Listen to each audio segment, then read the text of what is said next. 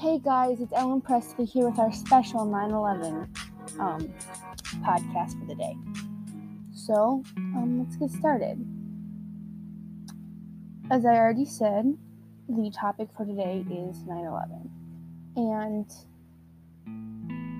I wasn't alive for 9/11, but I've heard the stories, I've seen the videos. It is truly devastating. So, here we go.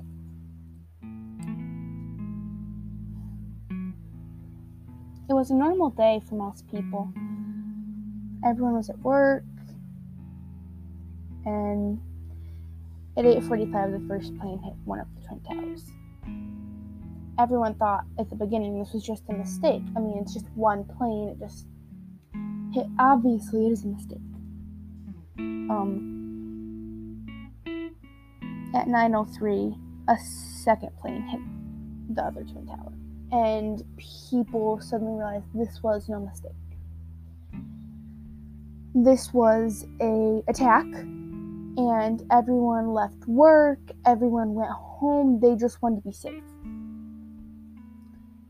And at 9:43 in the morning, a third plane hit the Pentagon. Then at 10:05, one of the Twin Towers collapsed in the hit section. Debris everywhere. And about 10 minutes after that, the Pentagon section collapsed.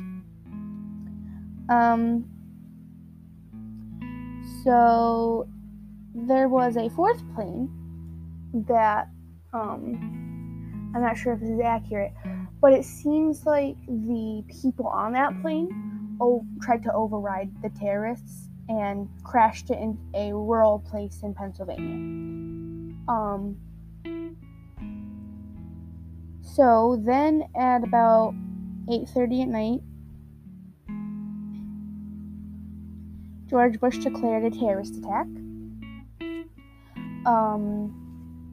And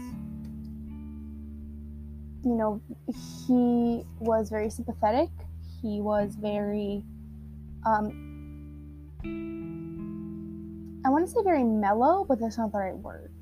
He was just sympathetic, and his voice was ringing with authority and warning that anyone who supported these acts and anyone who was part of the terrorist group that committed those acts would be in very much trouble. And then he asked the country to pray, which was all people could do.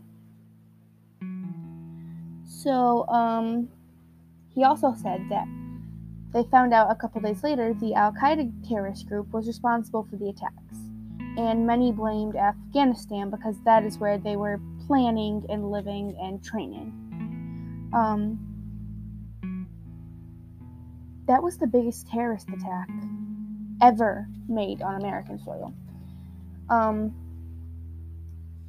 The terrorists had hijacked all the planes. Many planes that were going out over the Atlantic were immediately told to go find an airport to land at in Canada. And